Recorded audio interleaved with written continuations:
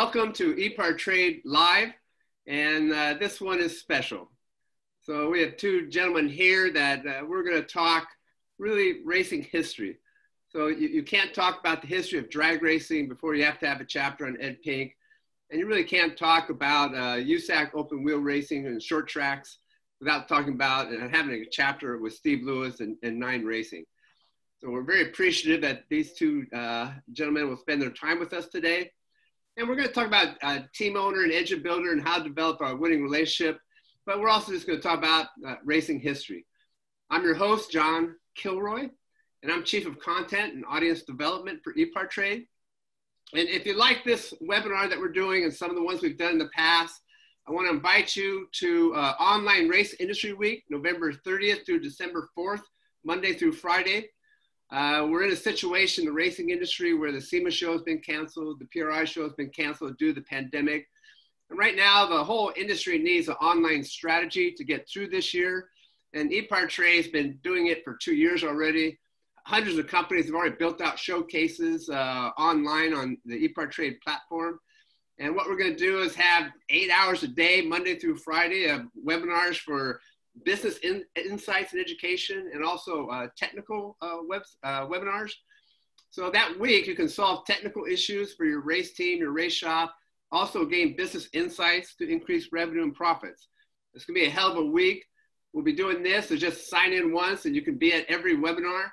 And then for the all important 2021 product introductions, you go to ePartrade.com and we'll be having them there. The theme of Online Race Industry Week is all together now. And we could do this, we can have a trade show experience, but it'll be safe because it'll be online and we can all gather together. The one thing we haven't figured out yet is how to press a button and buy each other beers. So we don't have St. Elmo's, but a lot of other stuff we can do that week, so join us. Quick housekeeping notes on what we're doing. All webinar attendees are on mute, and just want to let you know that. And also you can ask questions. So there's a chat button at the bottom and you can go there and type in your questions and I'll be reading them and we'll get to as many questions as we can throughout the webinar. If you're having problems with Zoom, I'm sorry, we can't help you right this minute, and you just have to kind of keep going to Zoom and trying to work it out. We're going to record this video and then we're going to make it available for viewing afterwards. Everybody who's watching will send you a password so you and the guys at the shop can all view it. And then ePartrade, just so everybody knows, it's it's a robust online platform for sourcing racing technology and suppliers. And the racing industry needs an online presence. There's 25,000 racing organizations that we put at your fingertips. And when I first tried it, I remember, and I'm not a computer guy, but I just remember pressing the buttons and looking around. And very quickly, I felt like I was shopping the world for racing technology. So give it a shot, it works and it's fun. So our speakers again, Ed Pink and Steve Lewis, and we'll talk about a lot of stuff. Ed's just famous for drag racing engines, the old master. And I didn't know this, but Ed went on to work for Cosworth and worked on Indy 500 cars. So there's maybe still more about Ed that you don't know, Porsche IMSA cars. And Steve was the founder of PRI. And I worked with Steve for over 20 years, and I never had a boss that worked harder than me, and a friend that worked harder than me, and we worked side by side for over 20 years, and I was with him, and then he raised a family, I raised a family, and time went by, and oh, by the way, Steve also won 10 USAC National Midget Championships during that time. And I never could figure out how Steve had the time to do all that, and I didn't, because I was right there. So before we get to Ed, Steve, there's a very special time in automotive history, a very special time in California automotive history, where guys came back from World War II and they just started hot rodding their cars. And here Detroit kind of owned the car business, and Detroit said, you have your choice of 30 cars. And the hot rodders in California, the young guys, just said, wait a minute. I want my car to be faster than anything coming out of Detroit. I want my car to be cooler than anything coming out of Detroit. And I want my car to kind of describe who I am. And Steve, before we talk to Ed, why don't you set the stage? what was your viewpoint there about hot rodding in Southern California? Well, actually, Ed could answer this question a little bit better, but I was a kid that was raised in a family where cars weren't that important, but to me they were important. But I wasn't raised in an area or in a family atmosphere where hot rodding was kind of something that they wanted me to do. So I kind of vicariously learned about hot rodding through the Bob Peterson's book Hot Rod, and that was the Bible. You know, I had very early subscription to that and read them from cover to cover and read about people like our esteemed guest up here, Ed.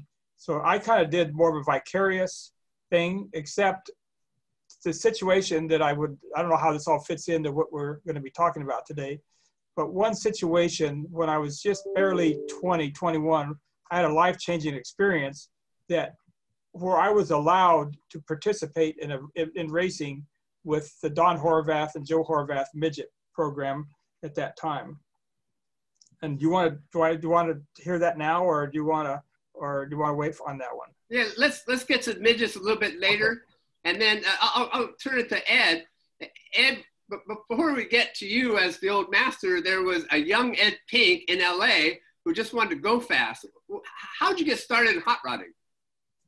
Well, when I first started, you know, I was probably 15 years old, and I couldn't have a driver's license. And most of my buddies were older than I was, and they all had they had 29 Roadster, 32 Roadster, nothing like what you see today. Yeah. And you know, right away I was hooked. And the first car I bought was a Model T, a 1922 Model T four-door sedan. Where we were living at the time, there was a older family living up on top of the hill, and every time I'd ride my bike by there, their garage was open and there was this Model T sitting there. And one day I got enough nerve to go and ask the gentleman that lived there what they were going to do with that Model T, because I never see it leave the garage. And he told me they were going to sell it. So and this was really a nice Model T. I mean, it had been taken care of really well. They sold it to me for $50. Wow. Today that car would be worth a lot more than $50. So I got the car. I had no driver's license, so I had to park it a ways away from my house, and I didn't drive it. All I did was work on it, and I kind of taught myself how to work on it on a car at that particular time. That's fantastic. And then you made it out to El Mirage then to do some of the racing? Well, I started at El Mirage. I was probably 17 years old. Wow. Yeah, I'm 17. I had my first job. I worked for my dad, who was in the paint business. And I worked for him whenever he needed me, but when he didn't need me, I went to work for Lou Bainey. And Lou had a Gold Needle gas station in Los Angeles. And the front was a typical gas station with the gas pumps and so forth. In the back was the toilet, men's and women's toilet. Well, we didn't have any women there, so we took the women's toilet, we took the commode out of it and the sink, and we made that our parts room. And the place was called Hot Rod Heaven. And there was a journalist by the name of Louis Hotchman back in that day that decided he wanted to do a book on Lou's shop, which he did do. And there were pictures that were in the book that he took that had Esky was there, Jack McGrath was there, Manuel Aiulo. Those were long-time IndyCar drivers from way back. Unfortunately, not with us today. But and he named the article "Hot Rod Heaven," and the funny thing is that he named me in the article as Lou Bainey's star mechanic. Well, I was the only mechanic, and I wasn't much of a mechanic because I was learning. I was under Lou's tutelage do there. And that's kind of where I got started in the industry. That's really cool. And then, Steve, when we talked to you about doing this webinar, you kind of kept repeating to us that you want Ed to be the featured act. And so now we'll kind of work our way up to 1965. And what were you talking about when you talk about Ed the featured act, and what was going on in 1965 that we want to address here? Well, I've had a lot of jobs over the years, worked a lot of different things in the automotive business. I worked in tune-up shops, engine rebuilding shops, and general repair shops. I worked Cadillac agency on Wilshire Boulevard, and I got fired from there because they told me I was spending too much time on the job. But in the same token, I had people that when they come in with their Cadillacs to have them repaired, they asked for me. They wanted me to do the work on it. Wow. But I wasn't making them any money because I was spending too much time, and I wasn't making money myself. And so at that particular time, I worked with Eddie Meyer for a couple of years. I worked for Frank Barron, who Frank Barron was in partners with Bob Tattersfield, making early Ford flathead equipment.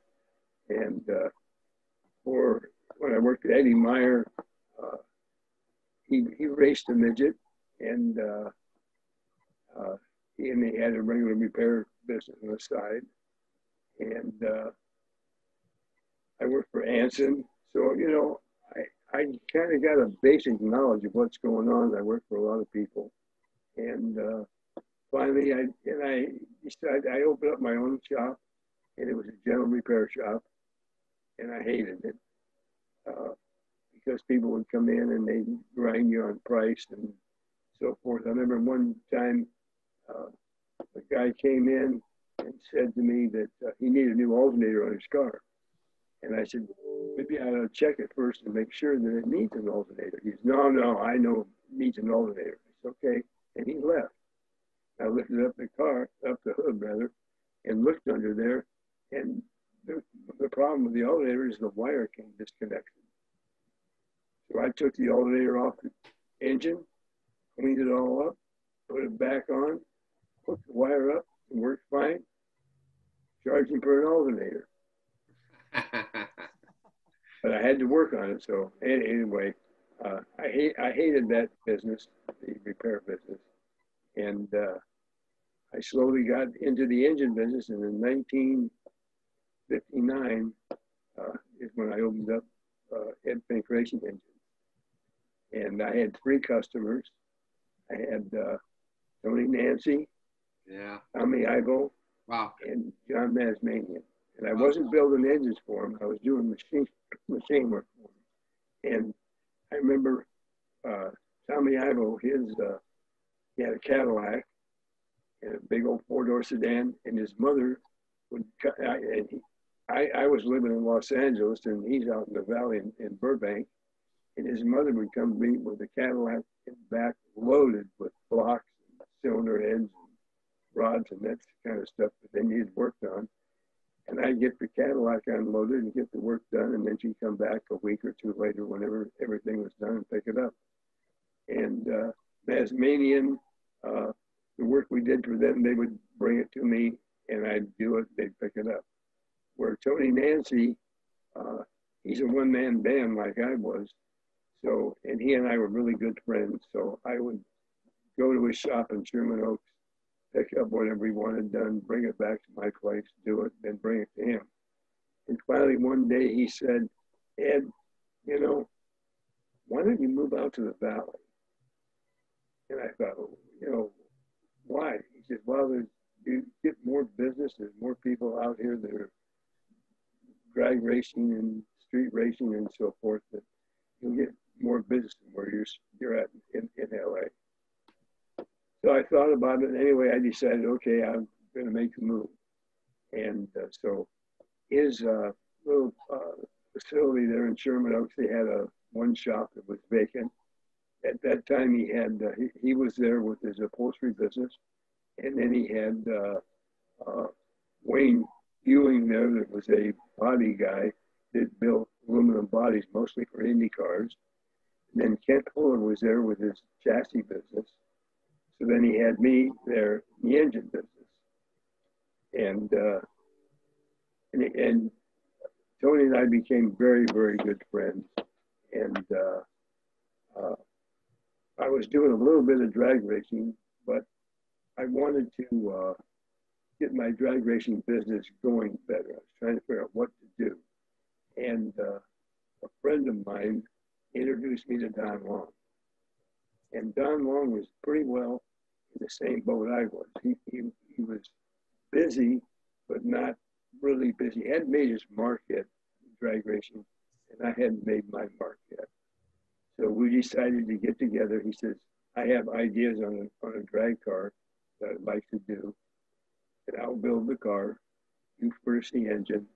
You race it. I don't want to be involved in the racing of it. You handle it, and we'll see what we can do. So anyway, he built the car, and we built the engine, put it in, and the first person I had drive the car, this is so long ago, some of it is a little fuzzy in my memory, but the first driver was Mike Snively, and he had never driven a top fuel car before. Wow. He drove for fellow out in Bill Scott, Scotty's Muffler. Scotty's Muffler, right. He drove for Scotty's Muffler, and it was a gas dragster. But anyway, he came to drive the car for me. So here we got this brand new chassis and me, a brand new engine guy for drag racing, and a new driver. And we went out, and we were very, very fortunate. The thing ran like a top. Snively was right on the ball in his driving, and we won a lot of races. And that car pretty well set Don Long in the chassis business, and it pretty well made my mark in the drag racing business. And talk about Bakersfield, the March meet at Bakersfield, 1965. Yeah, that was quite a deal. I believe they had 128 entries, and what they did is they ran everybody on Saturday, and that's the car. And anyway, we ran Saturday. I forgot. I think we had 7 or 8 elimination races, and we won every race. And we got up to the last race, which was against Garland, and he beat us. And then what they did is the car that won on Saturday got to sit out everything on Sunday. But being we were runner-up, we had to do it all over again on Sunday, and which we did, and we got up to the last deal where we had to race the winner from Saturday, which was Garland, and he beat us. So, and the best part is I never had the heads off that engine the whole 2 days. That's amazing, Ed, and that's 120 cars. Those were top fuel cars, so 120 top fuel cars all in one meet. That's just fantastic. And then for you to beat everybody 2 days in a row, except for Garlis, but Garlis got a bye the whole day on Sunday. That was just amazing. And the photo I have up now is kind of a day from Bakersfield, and that's your crew celebrating, beating everybody except for Garlis. Yeah, we beat everybody with Garlis, and we won the best. I think we won the outstanding performance of the meet award. That's what that trophy's for. Wow. That's still big today. And I've read where Garlis called that his favorite win of all time was that 1965 Bakersfield meet. Yeah. And then you beat him the next race. And the next weekend, they had a big championship race in Fremont, California, and we followed him up there. And we whooped on him. Yeah. and then Steve, you were a young man at that time. And then do you remember that meet? Do you remember that happening? Yep.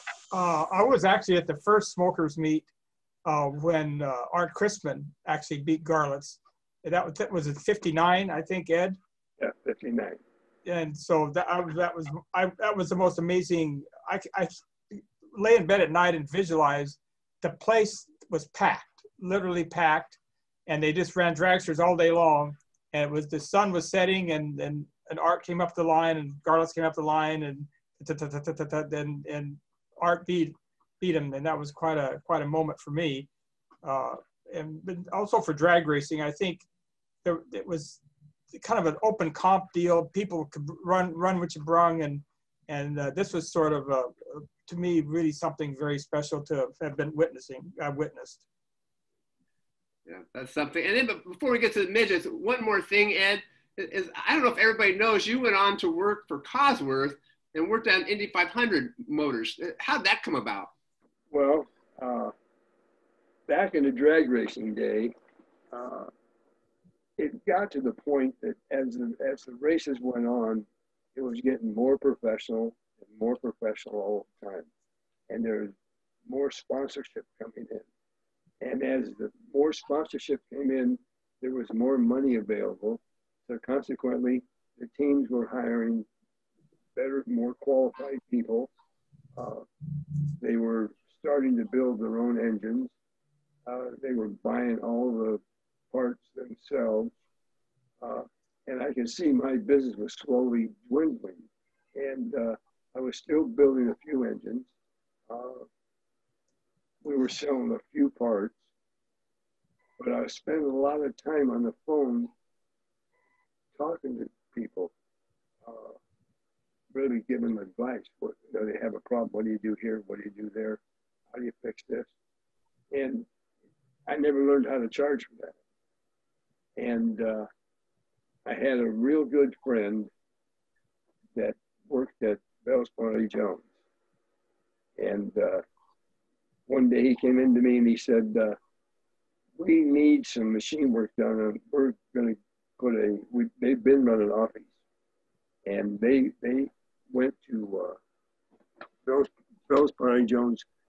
I don't know who the one that was the instigator there, but they went to Cosworth and they said what they'd like to do is take the DFV engine, which is a 183-inch 4-cam engine. That's a Formula One engine.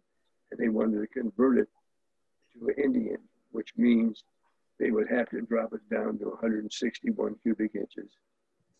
And it would be turbocharged on methanol, where the DFV Formula One engine's gasoline and normal aspirated. And the people at Cosworth looked at it and said, never work, never work. We didn't want to be any part of it. So people at Bell's Parley Jones went back to the shop, and they had some good people. They had Mike John was working there at the time, and Chiki Hiroshima was working there, and Larry Slaughter. And they said, it can be done, we can do it. So they took because they were running Formula One at the time, so they had the DFV engine. Wow.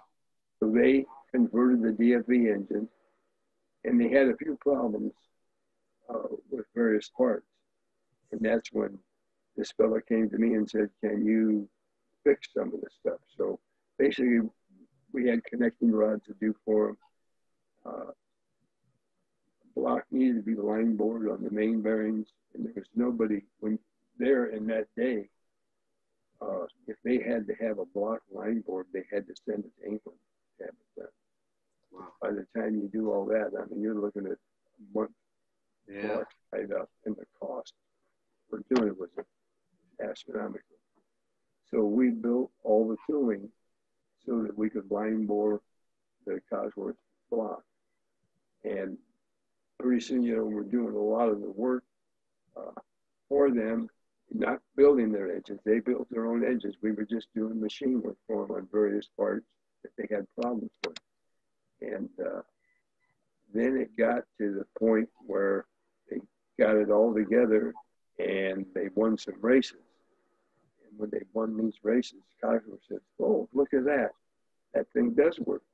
Maybe we better look at it. So they looked at it, and that's when they made the DFX engine. the actual engine for Indy, but basically it's a replica of the DFV engine just made for Indianapolis. And so anyway, they did the engine, and they hired a few people away from Bell Sparley Jones to go to work for them in England.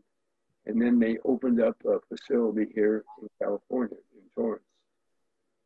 The only problem with that facility was they had no dyno, and they had no machines to do anything with. So they knew that I had been doing some machine work for Bell Sparley Jones. They called me on the phone and said, would you like to do line boring on our blocks for us? I said, sure. And would you like to do the connecting rods for us? Yes. So we're doing the blocks, machine work on the blocks. We're doing connecting rods for them. And we're doing cylinder heads, valve seats, and valve guides, and valve jobs, and that sort of thing. And then they called me one day and said, we'd like to run our engines on your dyno. So I said, fine. So we started running their engines on the dyno. So now we're running their engines on the dyno. We're doing machine work for them. So I had a very good relationship going on with Cosworth. And then we still had a bit of drag racing we were doing. And one day they called me again from Cosworth and said, we'd like you to rebuild these engines. And I said to them, you know, we haven't done any of those. I said, what Indy owner is going to come to a drag racer and have him say, we want you to build our Indy engine? Yeah. They told me, don't worry about it. We'll take care of it. People will come to you. So I said, okay. And I said, but the problem is we hadn't done a Cosworth. We've done machine work on them. We're familiar with the parts, but doing an engine's a whole different story. No problem. We'll send you Chicky. Chicky Hiroshima was the engine guy. I mean, he was something special. So they sent Chicky to me for 2 weeks, and he put our guys through school. And the next thing we know, we got customers we're doing Indy engines for, the Cosworth engine. And as I'm going along business-wise, the drag racing thing for me was getting smaller, and the IndyCar thing was getting bigger.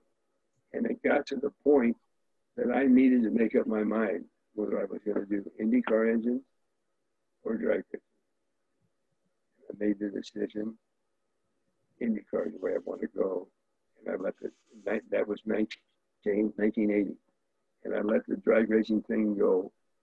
And I just concentrated on IndyCar. And at one time we had 6 teams we were building engines for. It's amazing, Ed. And, in 1980, we were doing engines for Al Unser Sr. We did them for Spike Gilhausen. We did them for Jose Lee Garza. We did them for Tim Richmond. A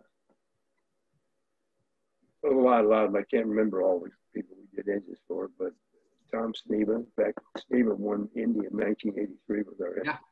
Yeah. You know, I've just been lucky. I've been at the right place at the right time, and I take care of my customers, and that's kind of the IndyCar story. That's great. And I'm going to go back to Steve Lewis. And so, Steve, I'm going to put up that picture of you and the crew kind of right early and your start in racing. So can you see that, Steve? We can have a contest here. Which one's me? The one that looks exactly like your son. Okay, this is an interesting photo. The man on the far left was Shim Malone. He sold cars at Vels Parnell, and he was also the starter at Ascot. And then unfortunately, he was in that awful USAC plane crash. And then the next man is Don Edmonds. And this is his first midget that he built. This is 0001. And Don at the time was working for Bill Thomas Race Cars in Anaheim on the Cheetah project, but he knew that was going to come to an end. And he wanted to have a future in racing. And so he went to Don Horvath, and this car was built. He went to Horvath in the 1962 Thanksgiving Grand Prix, where we weren't doing very well, and told Don, went up to him and says, I can build you a car to win with.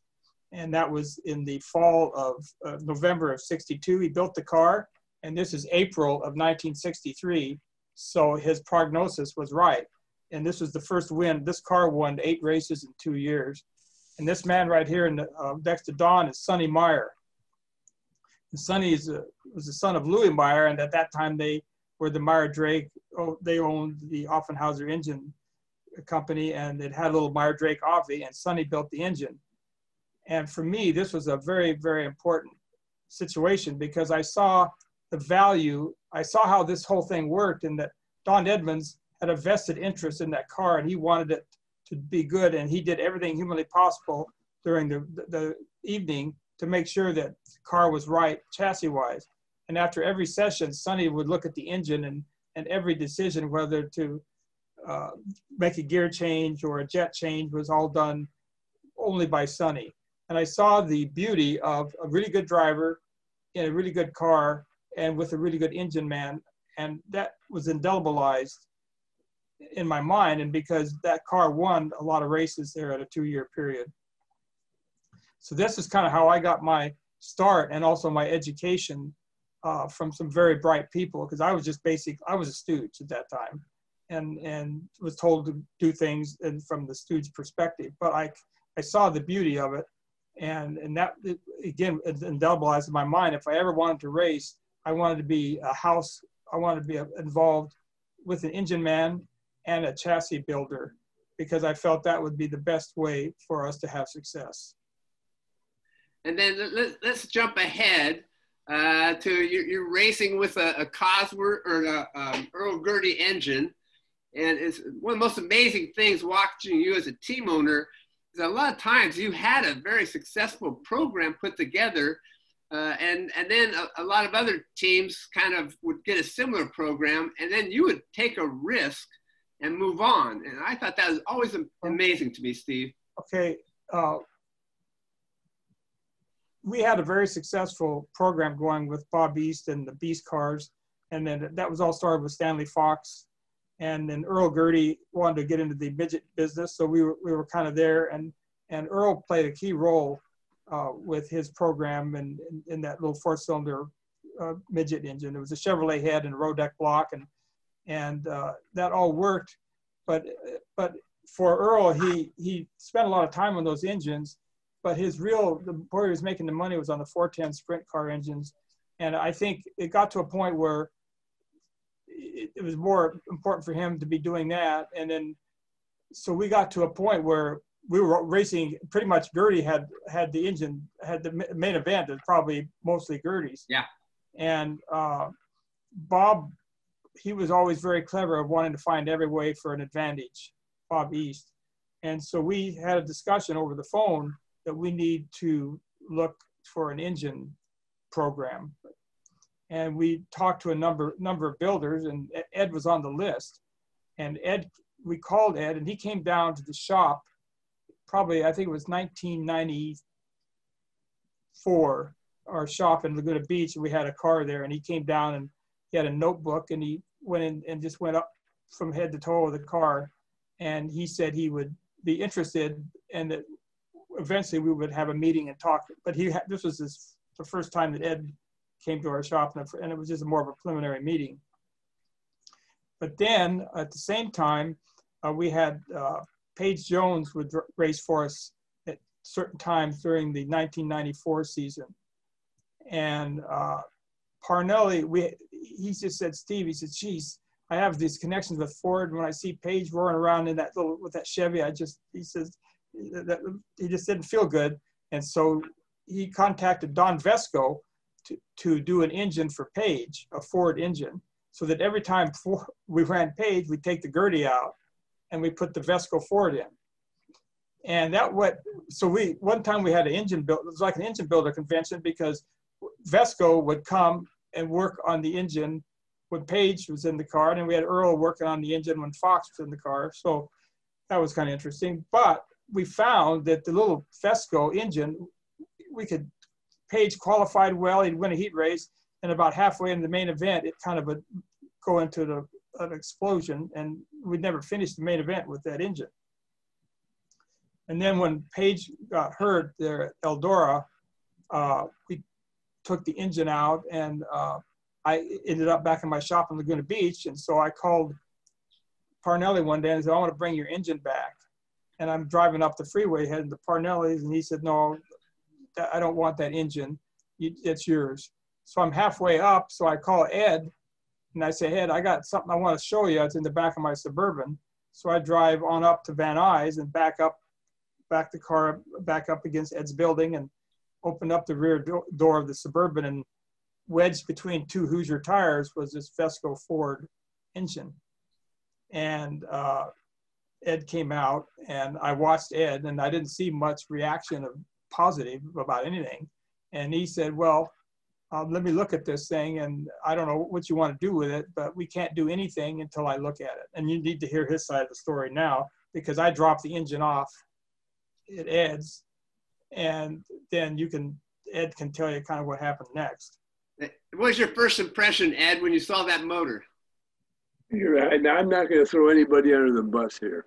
Don Vesco, I liked him. He was a good guy. I remember when the Ford first came into prominence, you might say. A good friend of mine that was on Steve's crew, by the name of Mike Reed. They were going to, what race is it back there, Steve, that the High Banks? Belleville? Belleville, yeah, thank you. Anyway, they're going to Belleville, and they're going to run the Ford at Belleville. And Mike Reed got there, and he looked at the track, because it's high banks all the way around. I mean, it's an engine killer. And he looked at it, and I guess he made the comment to somebody, there's no way that engine will last. And they tried to run Belleville with it, and I guess they went through every engine you had, and never even got into the race, never got past practice and qualifying, and loaded up and went home. Is that true? Yes. Okay. So Mike Reed told me this story. So when Steve said that he called me and said he wanted to run a Ford, and he brought that engine up. Well, we got it all apart, and it was a Ford, but I guess the best way to say it, it wasn't the way we do it. And so Steve said to me, I'm trying to say this without banging anybody, because I like Don Vesco, and you don't gain anything by bad mouth. No, I don't think that's, No. I don't think there should be a I problem. don't have to get put in that spot, but it needed a complete different version of it done. And Steve said, can you do it? And will you do it? And I said, yes, we can do it. Is that right, Steve? Yeah. Did that have the Yates head? No. Okay. I don't remember what had. The one good thing that I didn't know to the degree of good, but you did, because you saw right away it had that Robert Yates NASCAR head on there. No, it didn't. It didn't? No. Okay.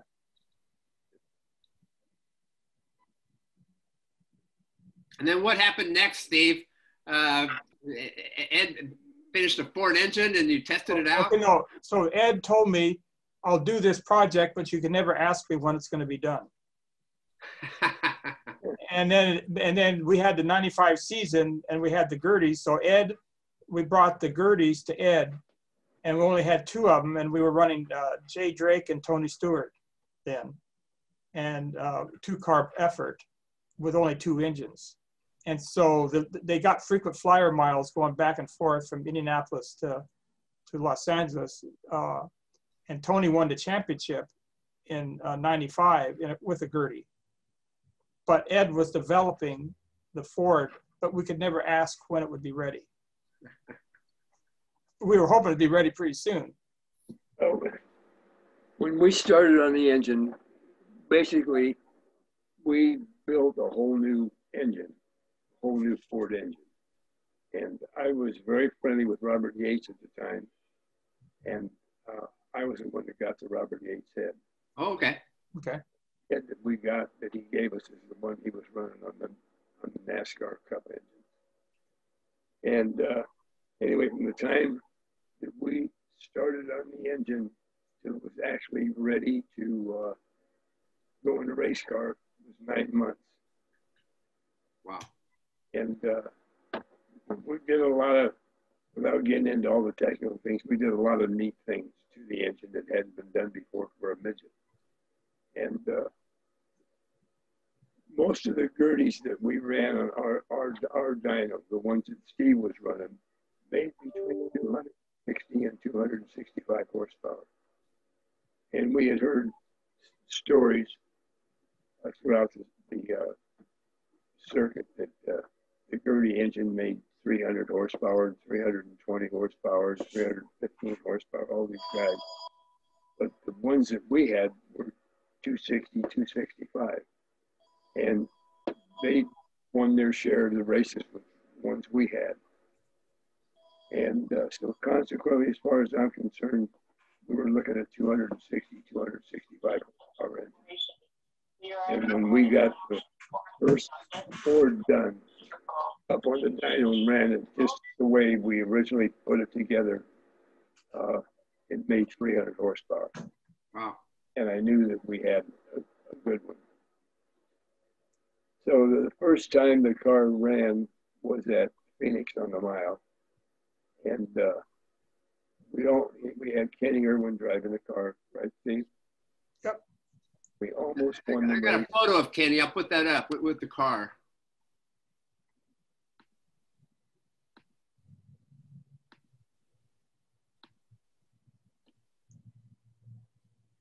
That was taken right as we unloaded there on the, I usually unloaded Copper World on a Wednesday or Thursday, and Mike Arthur took this photo of Kenny with our one little Ford. We had one Ford. And Kenny almost won the race. He would have. The only problem is that coming off of going into turn 3, going by on the last lap, on the very last lap, he was leading the race. There was a slower car below him that he was right behind it, and there was a car on the side of him, and he couldn't move out of the way. Oh God! And the other car won, and Kenny was in second. And then Steve, you told me about the dyno numbers for the Ford motor when it got developed by Ed, and you took the dyno numbers to I think the SEMA show. Is that right? No. Here's what happened. It was late, like I would say October, November of '65. Ed called me. It was a week before the SEMA show, and Ed called me. He said, "Steve, we have your Ford on the dyno," and he took 3 Polaroids now. This is no iPhone. We took Polaroids then. Yeah. And he hand wrote my address on the envelope and sent the 3. So 2 days later at the PRI office, Ed Pink envelope comes with 3 Polaroids the day before we went to SEMA. So I put them in my wallet or somewhere. And sometime during the first day of the SEMA show, I went into the Ford booth. And at that time, Lee Morse was the director of racing. And so I thought this was something he might want to know what we're doing. And I kind of wanted to let Ford know what we're doing, and maybe that would entice him into being involved in helping us a little bit. So I asked Ed permission to do that, and he said, okay. And I had no idea the reaction. I had no idea what kind of reaction I was going to get with my 3 Polaroids. So I went in to the booth and I asked somebody that had a Ford shirt on. I said, I said, I have something I want to show you, and I would like to talk to Lee Morse about it. So I pulled out these 3 Polaroids, and the guy looked at them, and he grabbed them. He says, I'll be right back. So my Polaroids leave. And I'm standing there in the Ford booth, and then pretty soon, Lee Morse came from wherever he was. They had a little mezzanine office upstairs, and he said, we would like to have a meeting right now and talk to you about this. So now he's got my Polaroids. So we go up, and there was a guy named Hank Dershin, another Ford man, Lee Hampkins, Lee Morse, and a couple other guys. And they said, tell us about what this is. And so I explained that Ed Pink developed this motor, and it's got a Robert Yates head, and we're going to run it in a midget, and hopefully in the 1966 season or 65 season. And the irony of it is that Lee Morse said, well, I just wrote a memo to all my directors and managers that we need to get Ford prominence in grassroots racing. And I walk in with Polaroids of this 4-cylinder midget engine. So in that meeting, they wanted to talk to Ed. And so, isn't that right, Ed? We called right from that meeting, called Ed. And Ed told them what we were doing. And so we kind of consummated a deal where they provided some help. And that's kind of the beginning of that. Well, it's an awesome story. It's fun. As somebody wrote in the chat questions that this is priceless to be able to go behind the curtains.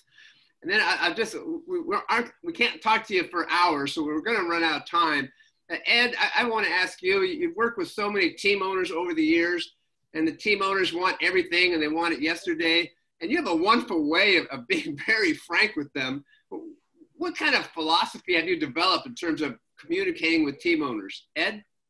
Well, the biggest thing is that I found, at least my philosophy in doing business is that the engine business is a very unique business because you get to know your customers really well.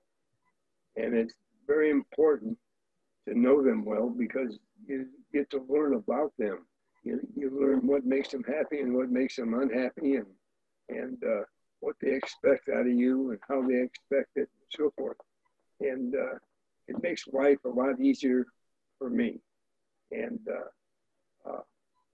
throughout the years in all the forms of racing that I've been involved with the drag racing and the midgets and the Silver Crown, the sprint cars, and the Indy cars, and the off-road racing and sports car with the Porsches, that was the philosophy I had.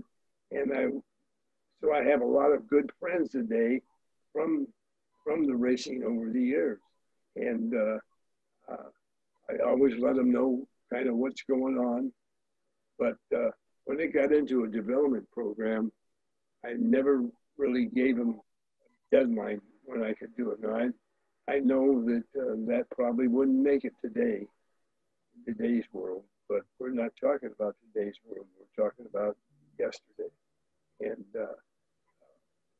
I tried to make sure that I always gave them 100% effort. And that was easy because I enjoyed it. I loved what I was doing, and I liked the people I was doing it for. So consequently, can I say something? Ed, those engines, we went over 100 features with those engines. And Ed told me one time, he said, I know you own these engines, but they're really my engines. And he had worked with Bob, and they worked together, going back to that picture that Ascot picture, that Ed and Bob worked together really well. And with the testing and everything, and he helped us a lot with some things that we need, in the engine department. And as a result, we had a really good little team that with everyone's pointed in the right direction. And as a result, we had a lot of success. And I'd like to talk to you, Steve, about that. Sometimes in the racing industry, we think it's all about parts, and we talk about winning races, we think of parts, but I think it's about people at the end of the day. And it's about people who work hard, people who aren't afraid to take a risk, people who think about racing night and day. And the people who think about racing once in a while, they're not going to win championships. You know, they're just not going to get there. So Steve, as a team owner, you know, could you just kind of wrap up your philosophy, either choosing engine builders, car builders, or how, I mean, even drivers, spectacular drivers with, you know, guys who went on to win NASCAR championships? Well, it goes back to that photograph, because in that photograph, there was Sonny Meyer. And then in the victory lanes, we had an Earl Gerty, or we had Ed Pink was in the picture. And then Don Edmonds, we had Bob East became the Don Edmonds of the program. So we had these people that had vested interests. You know, Bob wanted to sell cars, and we had to perform. And Ed wanted to sell engines, and we had to perform. So having those men with their knowledge and their vested interest, my job was more of a coordinating job than, because the last thing I wanted to do was botch up what they were doing so well. So I did more of the coordinating. From the driver's perspective, there was a variety of reasons we had certain drivers. You know, Fox was initially my first driver, so he was involved initially, and then we each, you know, Kenny Irwin was at Tony Stewart won the championship in '95, but he told us that we should put Kenny in the car. So Kenny came as a result of Tony. We had Jason Leffler, we had Dave Darlin, we had, you know, Casey Kane. Yeah, Casey Kane. That was we had all these. So then we kind of had the opportunity to get these guys at a very young age, and we had the program, and they worked out well. I'll say. Okay, Steve, I got to show your midget. So everybody's going to want to see this. We can't end this without showing the midget. This is the Horvath midget. Wait, let me get it. Whoa. There we go. This is it's a reconstruction of the very first Don Edmonds built. And you have the one. Do you have the original midget, the 4-color one with Don sitting in it? Yeah. So this is we just finished this thing. Let me get it. Alrighty.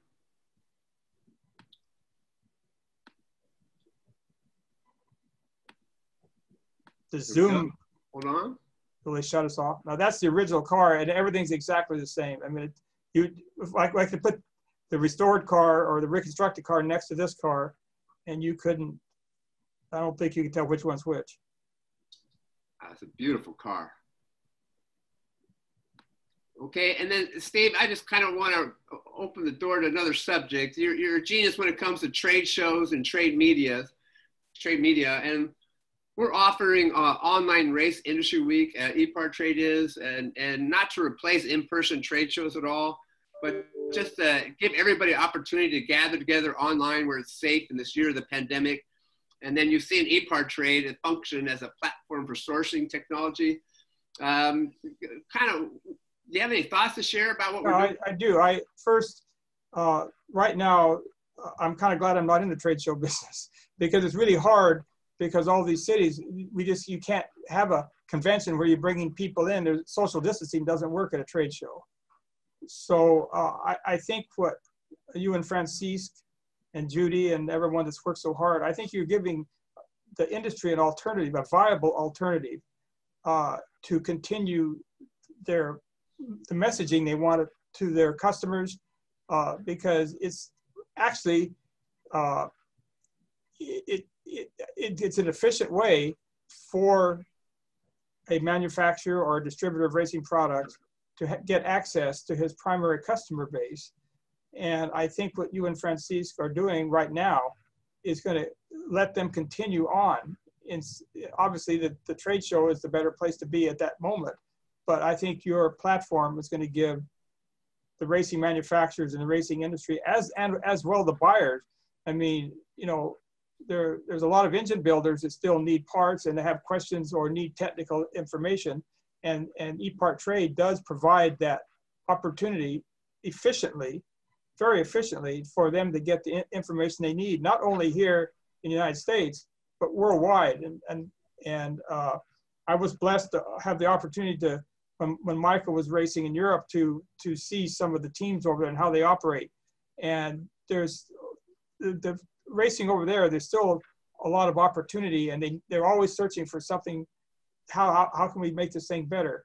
And that ePart Trade platform for the European, the Asian markets, Australia, it provides the ability for them with their keyboard to get direct access to the racing parts that they need.